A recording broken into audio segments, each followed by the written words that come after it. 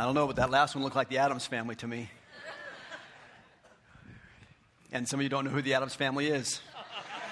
Except for what you've seen in reruns on Nickelodeon probably or something. I don't know. So, hey, so I already said, how are you guys? I'm not doing that one again. Where am I? Oh, yeah. We're right in the middle of a family series. We're showing photos of awkward family photos these days, just for fun, no harm. You guys are sending them to us, so just having some fun with that. And we're talking about family matters. And my conviction is this: God talks about the family like it matters. And there are matters in our families that we should talk about. And so that's what we're doing these days. We're right smack in the middle of this series. And I thought, as we're talking about this, maybe it would be helpful if we just kind of figured out what an average family is. So I figured, where else to find this stuff except on Google. So I Googled average family, right? And the first thing that came up on average family on Google was images. So just kind of showing some images of families. Look at, these are average families.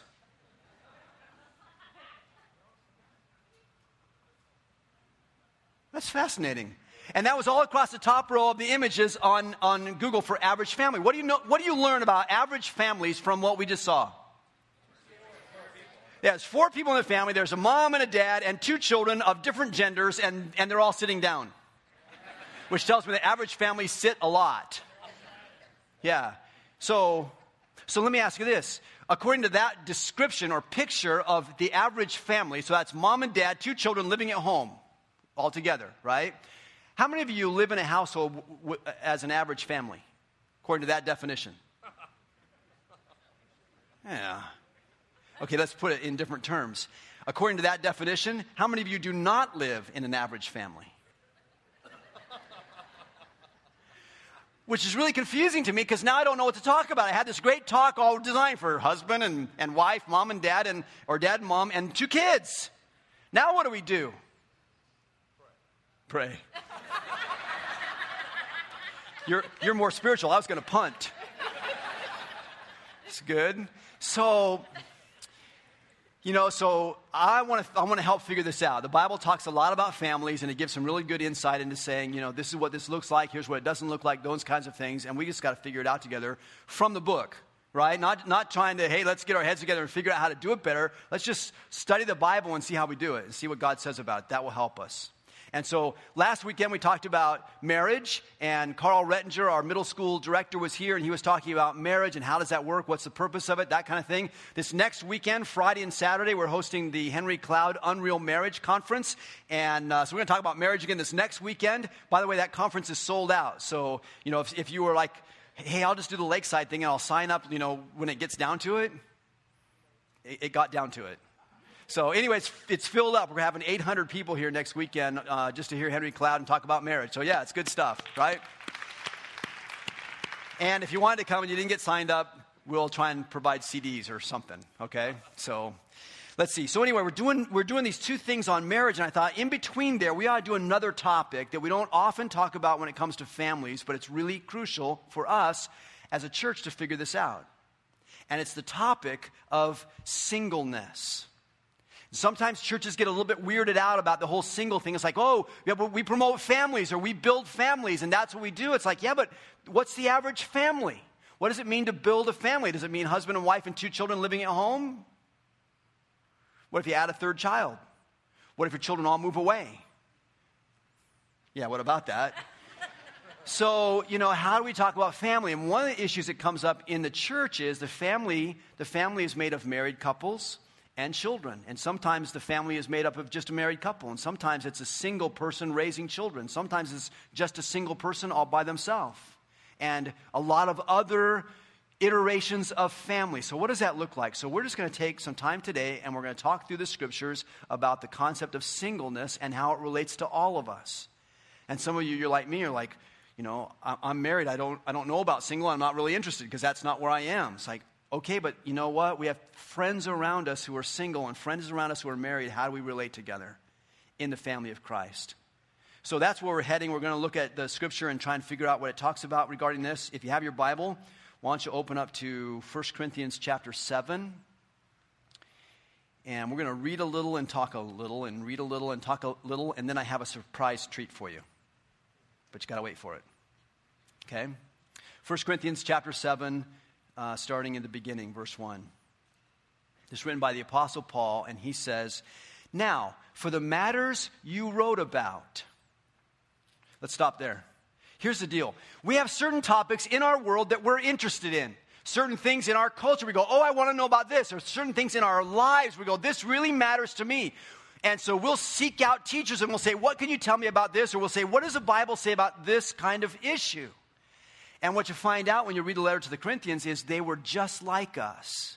And they had written a letter to the Apostle Paul, and they said, Paul, we can't figure some things out. Could you address these questions for us? And the first question they asked, the first question he answered for them is coming here. He says, now, for the matters you wrote about, number 1, it is good for a man not to have sexual relations with a woman.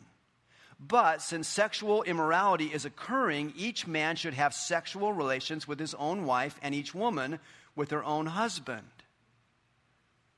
Let me skip over some stuff. It talks about marriage there, and then skip down to verse 6. He says, I say this as a concession, not as a command. I wish that all of you were as I am. But each of you has your own gift from God. One has this gift, another has that. Now, to the unmarried and the widows, I say, it is good for them to stay unmarried as I do. But if they cannot control themselves, they should marry, for it is better to marry than to burn with passion.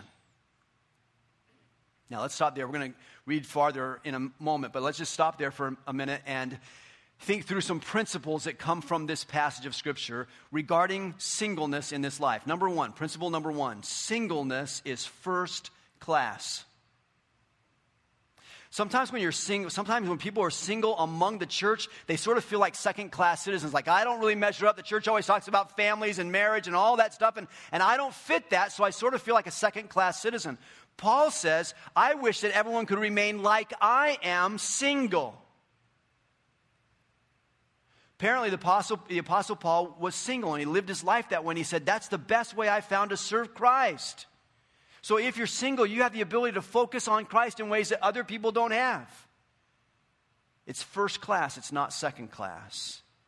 And when we as married people in the church treat people who are single in the church, we make them feel like, oh, you'll get there someday. We're really missing the boat in terms of what Paul said about singleness. He said, this is the best way to advance the kingdom of God. I'm not distracted by anything. Principle number 2, sexual morality matters. He says if you don't have control over your sexual impulses, but you're single, he says maybe it's better for you to marry than to burn with passion.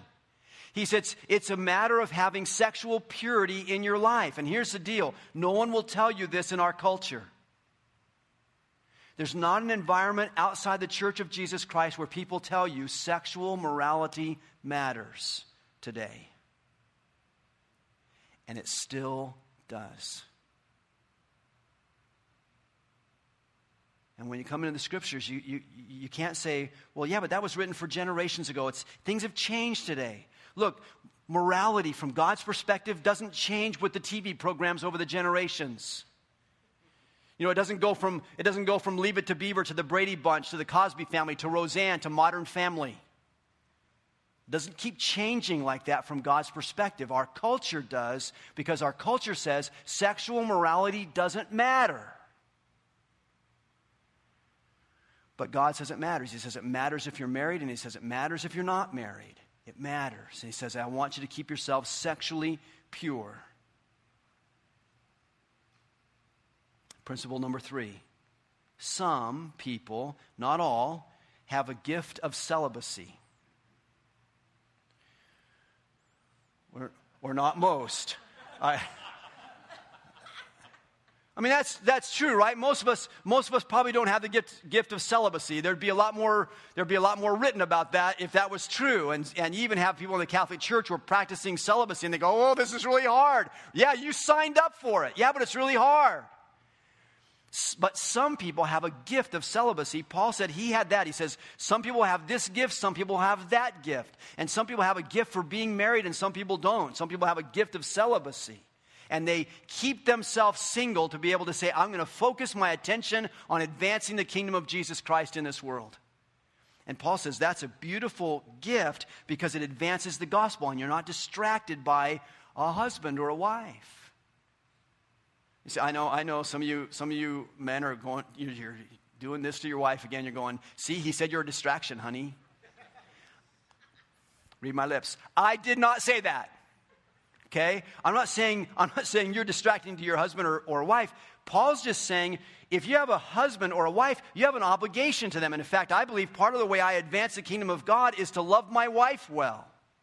And part of the way she advances the kingdom of God is to love her husband well. But someone who's not attached to a spouse has this freedom to be able to say, I'm going to devote myself to serving Christ, and it's an amazing gift. Now, let me read a little farther. Verse 25. And again, he's answering their questions. He says, now, about virgins, I have no command from the Lord, but I give a judgment as one who by the Lord's mercy is trustworthy. Because of the present crisis, I think that it is good for a man to remain as he is. Are you pledged to a woman? Don't seek to be released. Are you free from such a commitment? Don't look for a wife. But if you do marry, you've not sinned. And if a virgin marries, she's not sinned. But those who marry will face many troubles in this life, and I want to spare you this.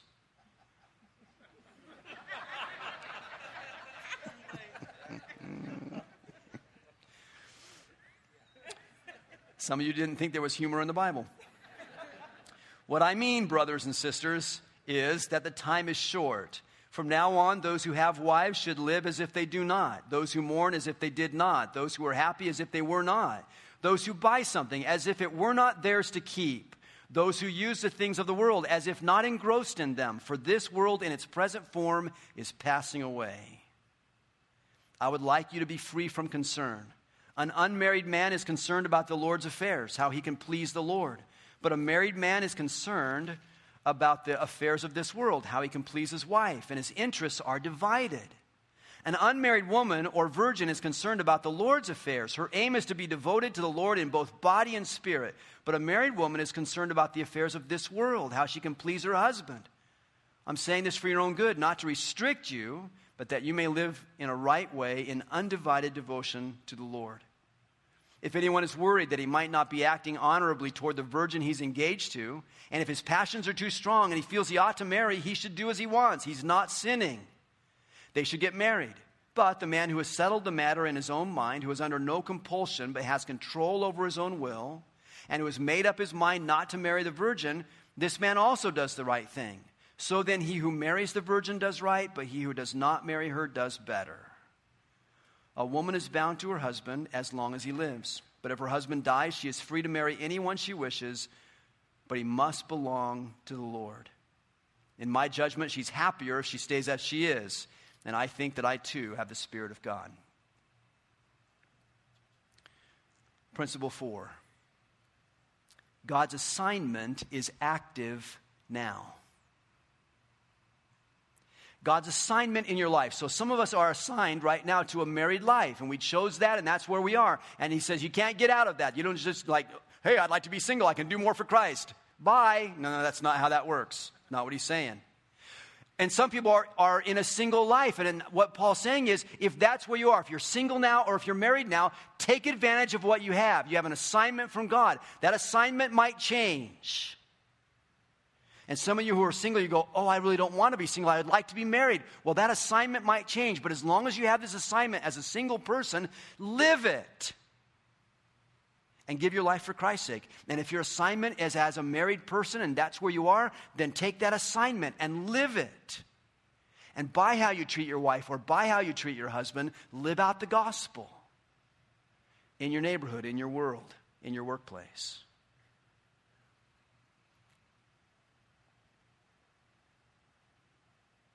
Principle number 5.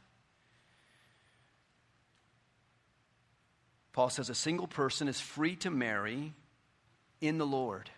Literally, the translation says in the Lord. The way the NIV translates it, I think, is the person must belong to Christ. So here's the principle for this. If you're single and you're thinking about getting married someday or whatever, the last question to ask when you're starting to date someone, you're starting to get serious, and you're starting to think, hey, maybe we'll get engaged, you're thinking, maybe we'll get married. The last question to ask is not, hey, are you a Christian?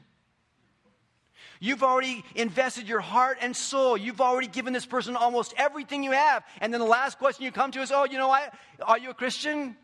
And if they say no, it's like it's going to be impossible for you to extricate yourself from that relationship. And Paul says, you want to be blessed in your marriage and you're not yet married? Make sure when you go down that road that the first question you ask is, hey, I'm a follower of Jesus and I'm passionate about him.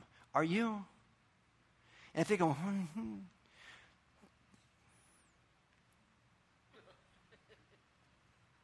you got to say at that point, this is not the person for me. At least not yet. That missionary dating thing is not a healthy biblical strategy. You know, oh, I'll date him and then he'll become a Christian. Or I'll marry him, then he'll become a Christian. It's not how the Bible sets it up. And we jump into those kind of marriages to our own pain. And I could introduce you to dozens of people who have gone into that kind of marriage and have walked with a lot of trouble in their life because they were not married to another follower of Christ. It's the deepest, most intimate relationship you have, your relationship with God through Christ. And if you think you can join another intimate relationship called marriage without that marriage being based on a relationship with Christ, you're fooling yourself. Start with, are you a follower of Jesus? And then see where God takes it. Now, those are some principles from 1 Corinthians 7 from the Bible that say this is some thought about singleness and marriage in this world. And you can go back and read the whole chapter, and there's other things in the Bible about that. But I thought, you know, as we're coming to this subject, I have not been single since I was 20 years old. Yeah, I was 20 years old plus 8 days when I got married, just a child. And it's worked out good for me. I'm very pleased, but I don't really remember what it was like to be single. And last time I was single, I was a sophomore in college. And even then, Donna and I were dating, you know. So, like, I don't get that whole area of life very well from a practical perspective. And so I thought maybe today we could just bring some friends of ours here at Lakeside who are single, who are living as Christians, as single Christians in this world, and get their perspective on this. And let us as friends and family members who are married say, I got to learn from you. And those among us who are single say, hey, maybe I can learn from you. So that's our goal. So why don't you welcome my friends who are coming up to be with us, and we'll talk about it a little bit. Yeah, welcome them up.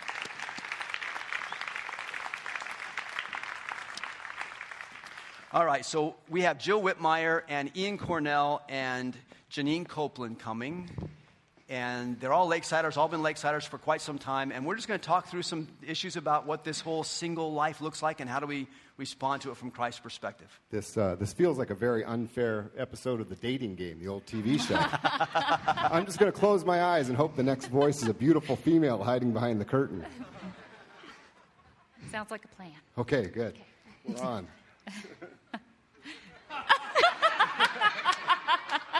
Shall we begin now? I know.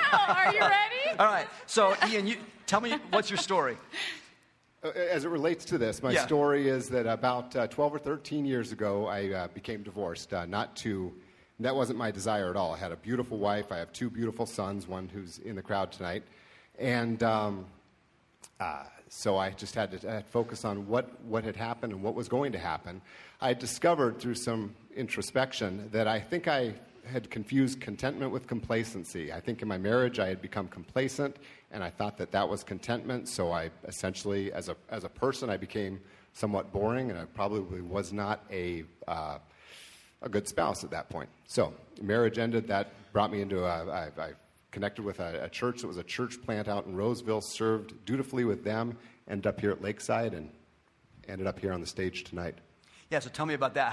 How'd you decide, to come up here and tell your story to a group of people? That's got to be a little daunting. A bit daunting. You asked me if I would, and that was a little bit nerve-wracking.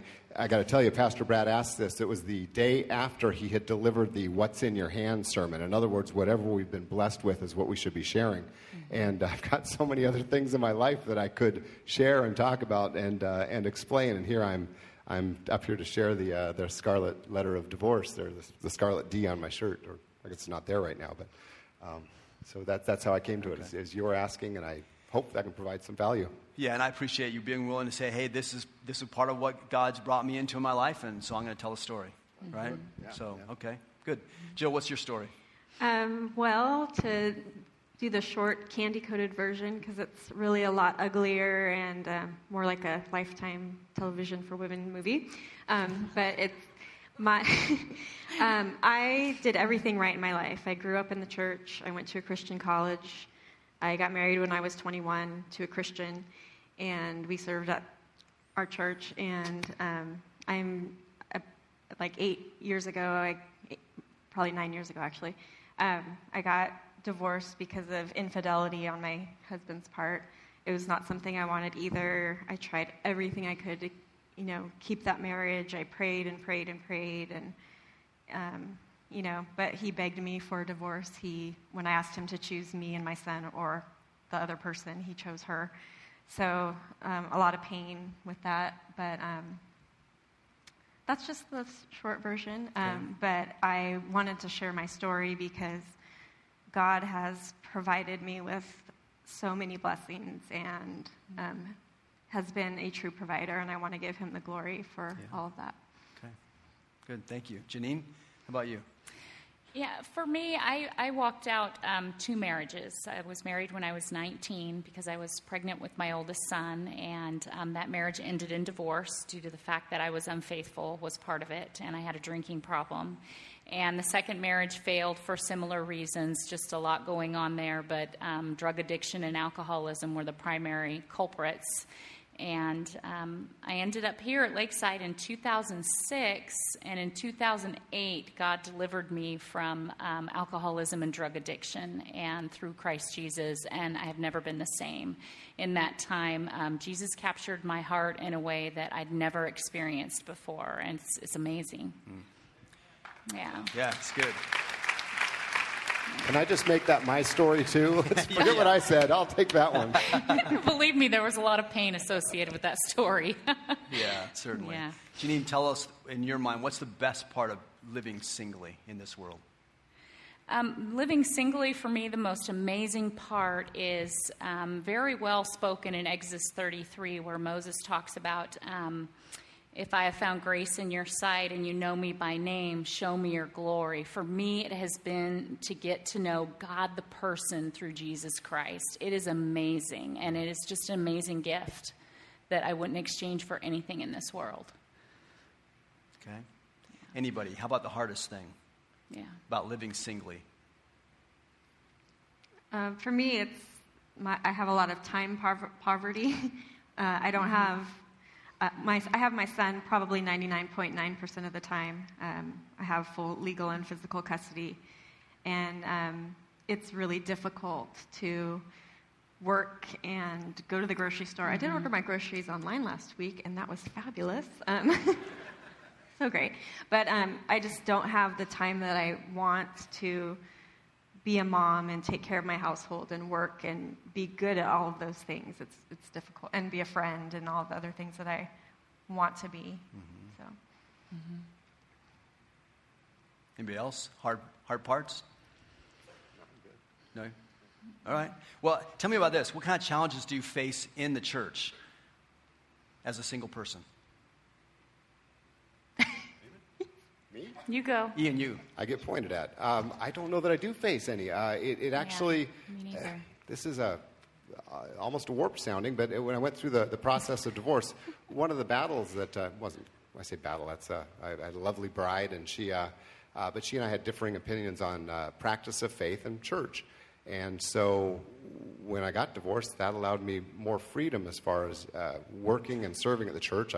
I serve on the tech team back there, and they promised no matter what, they're going to make me look good tonight. So I sure appreciate that. I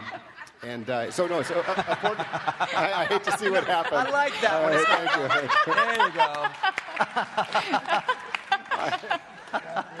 Thank you. That was awesome. Very good, thanks.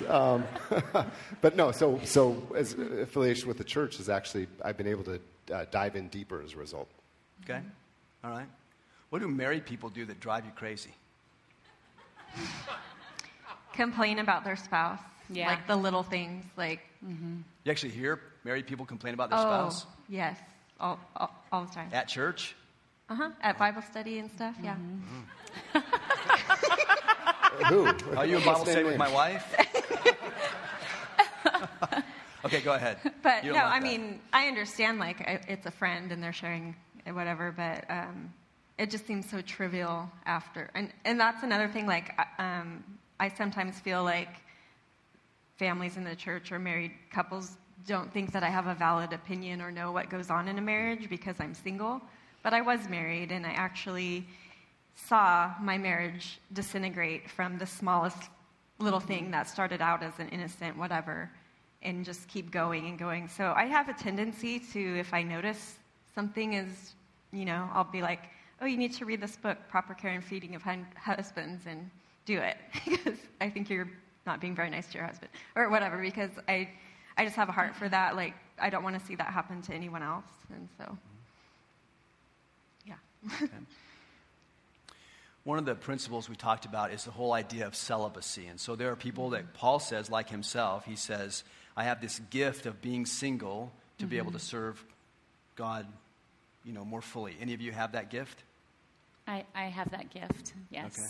And Tell us about that, Janine. It's interesting to me because right before Brad emailed me about doing this, I had been praying about it because I'm very aware that it's been many, many years walking it out with God. And I was praying about asking him to give me a willing heart because I knew he was calling me to do this for the remainder of my days here. I knew it.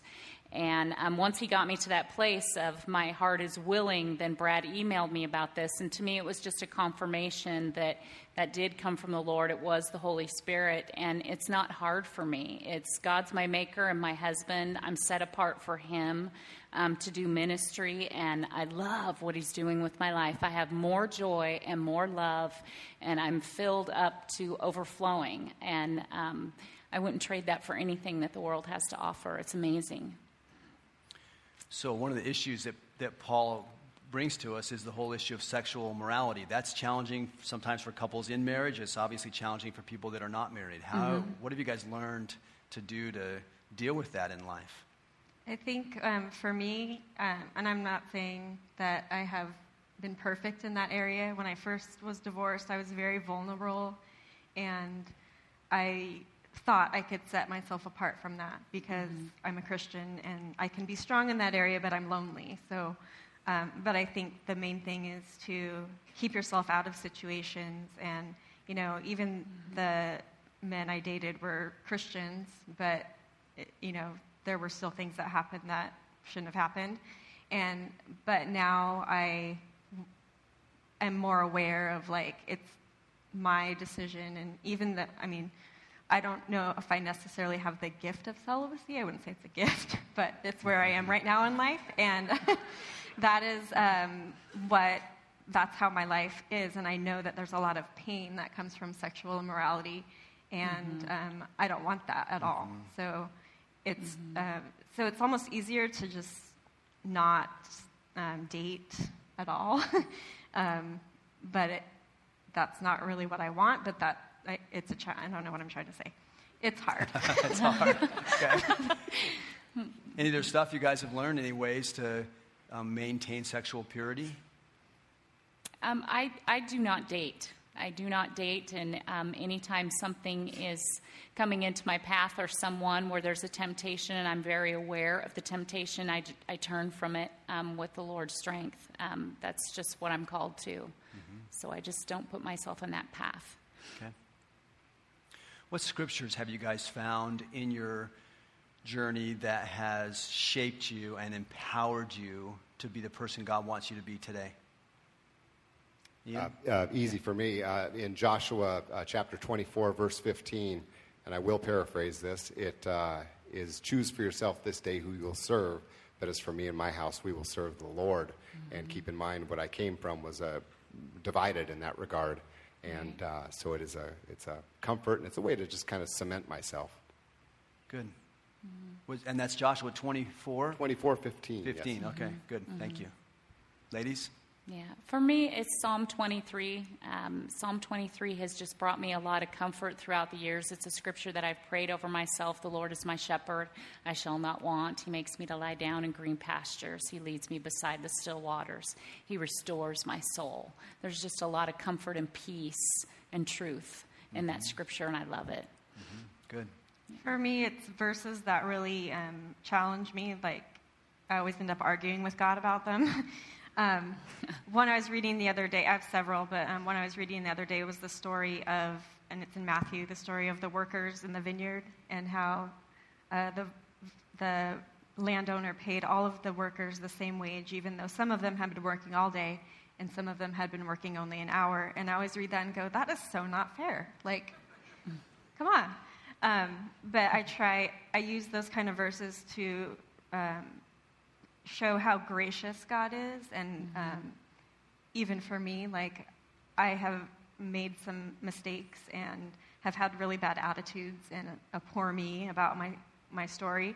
But God has delivered me through all of that, and it just shows me how gracious He is when I read that. Okay, good. You guys, thank you very much for coming and sharing your story with us. Appreciate it.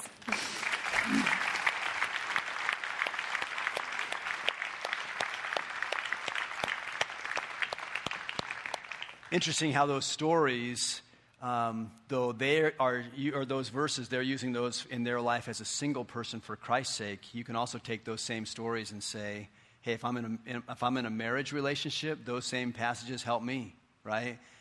As for me and my house, we will serve the Lord. The Lord is my shepherd. I will not want, or I will not be in want. So that's good encouragement for all of us who are in the room in terms of how do we live out our lives with Christ. I want you to be thinking about how do we do this. So we are the family of God as Lakeside Church, and we've got people, again, in all different kinds of family situations and family statuses, and you can see it on your Facebook pages. It's all different. And how do we love one another, and how do we care for one another? How do we serve one another in these different relationships that we have as the family of Christ at Lakeside Church? In this next week, what I want you to do is I want you to be praying for us in this regard. I want you to pray for marriages in our church because we're going into this conference week, and we're going to have a lot of marriages probably work through some stuff, and hopefully it'll all be great in the outcome, but sometimes working through it's a little bumpy. And so I want you to pray for that. I want you to pray for those among us who are single, and some of the ones among us will say, I'd really like to be married, and some will say, no, that's not for me. And so I just want you to pray that the love of Christ and the witness of Christ goes out through us in all those different statuses in which we live. Okay? Next weekend, Friday and Saturday is the Unreal Marriage Conference, but then we're still having church on the weekend, right? So Saturday night and Sunday morning, we're going to have our regular worship services, and our theme, as we talk about family matters that weekend, our theme is going to be that thing called children. So you come, I'm going to find somebody else to talk about it, but you come, and no, I'll be here. I'll talk about it. I'll tell you everything I know. It's going to be about a 3-minute talk next weekend. No, we'll find out what Scripture says. Okay? Let's pray together. Father in heaven, we love you. We appreciate that you love us. In fact, you loved us first. Our love for you is a response to you. So thank you for your love for us. Lord, that love gets lived out in different ways, and the gifts you give to us are different from one another. And some of us have been married a long time. Some of us are newlyweds. Some of us have never been married. Some of us were and are not now. And so there's all these different places where we are in life. And for each one of us, you pour your love out on us. And I'm grateful to you for that. Lord, for those who are single among us and they're saying, God, I really want something different, would you hear their prayer? And would you lead them in the way you want them to go? Lord, for those who maybe are just beginning to consider, wow, maybe this single life is for me, and maybe the reason I have so much freedom to share Christ is because God has called me to this. And Lord, if you're speaking to people that way, let them listen, let them hear you. And for all of us, may we love you with all of our heart, soul, mind, and strength, and may it be evident among us as your church. We seek this out through Jesus Christ, our great Savior. Amen.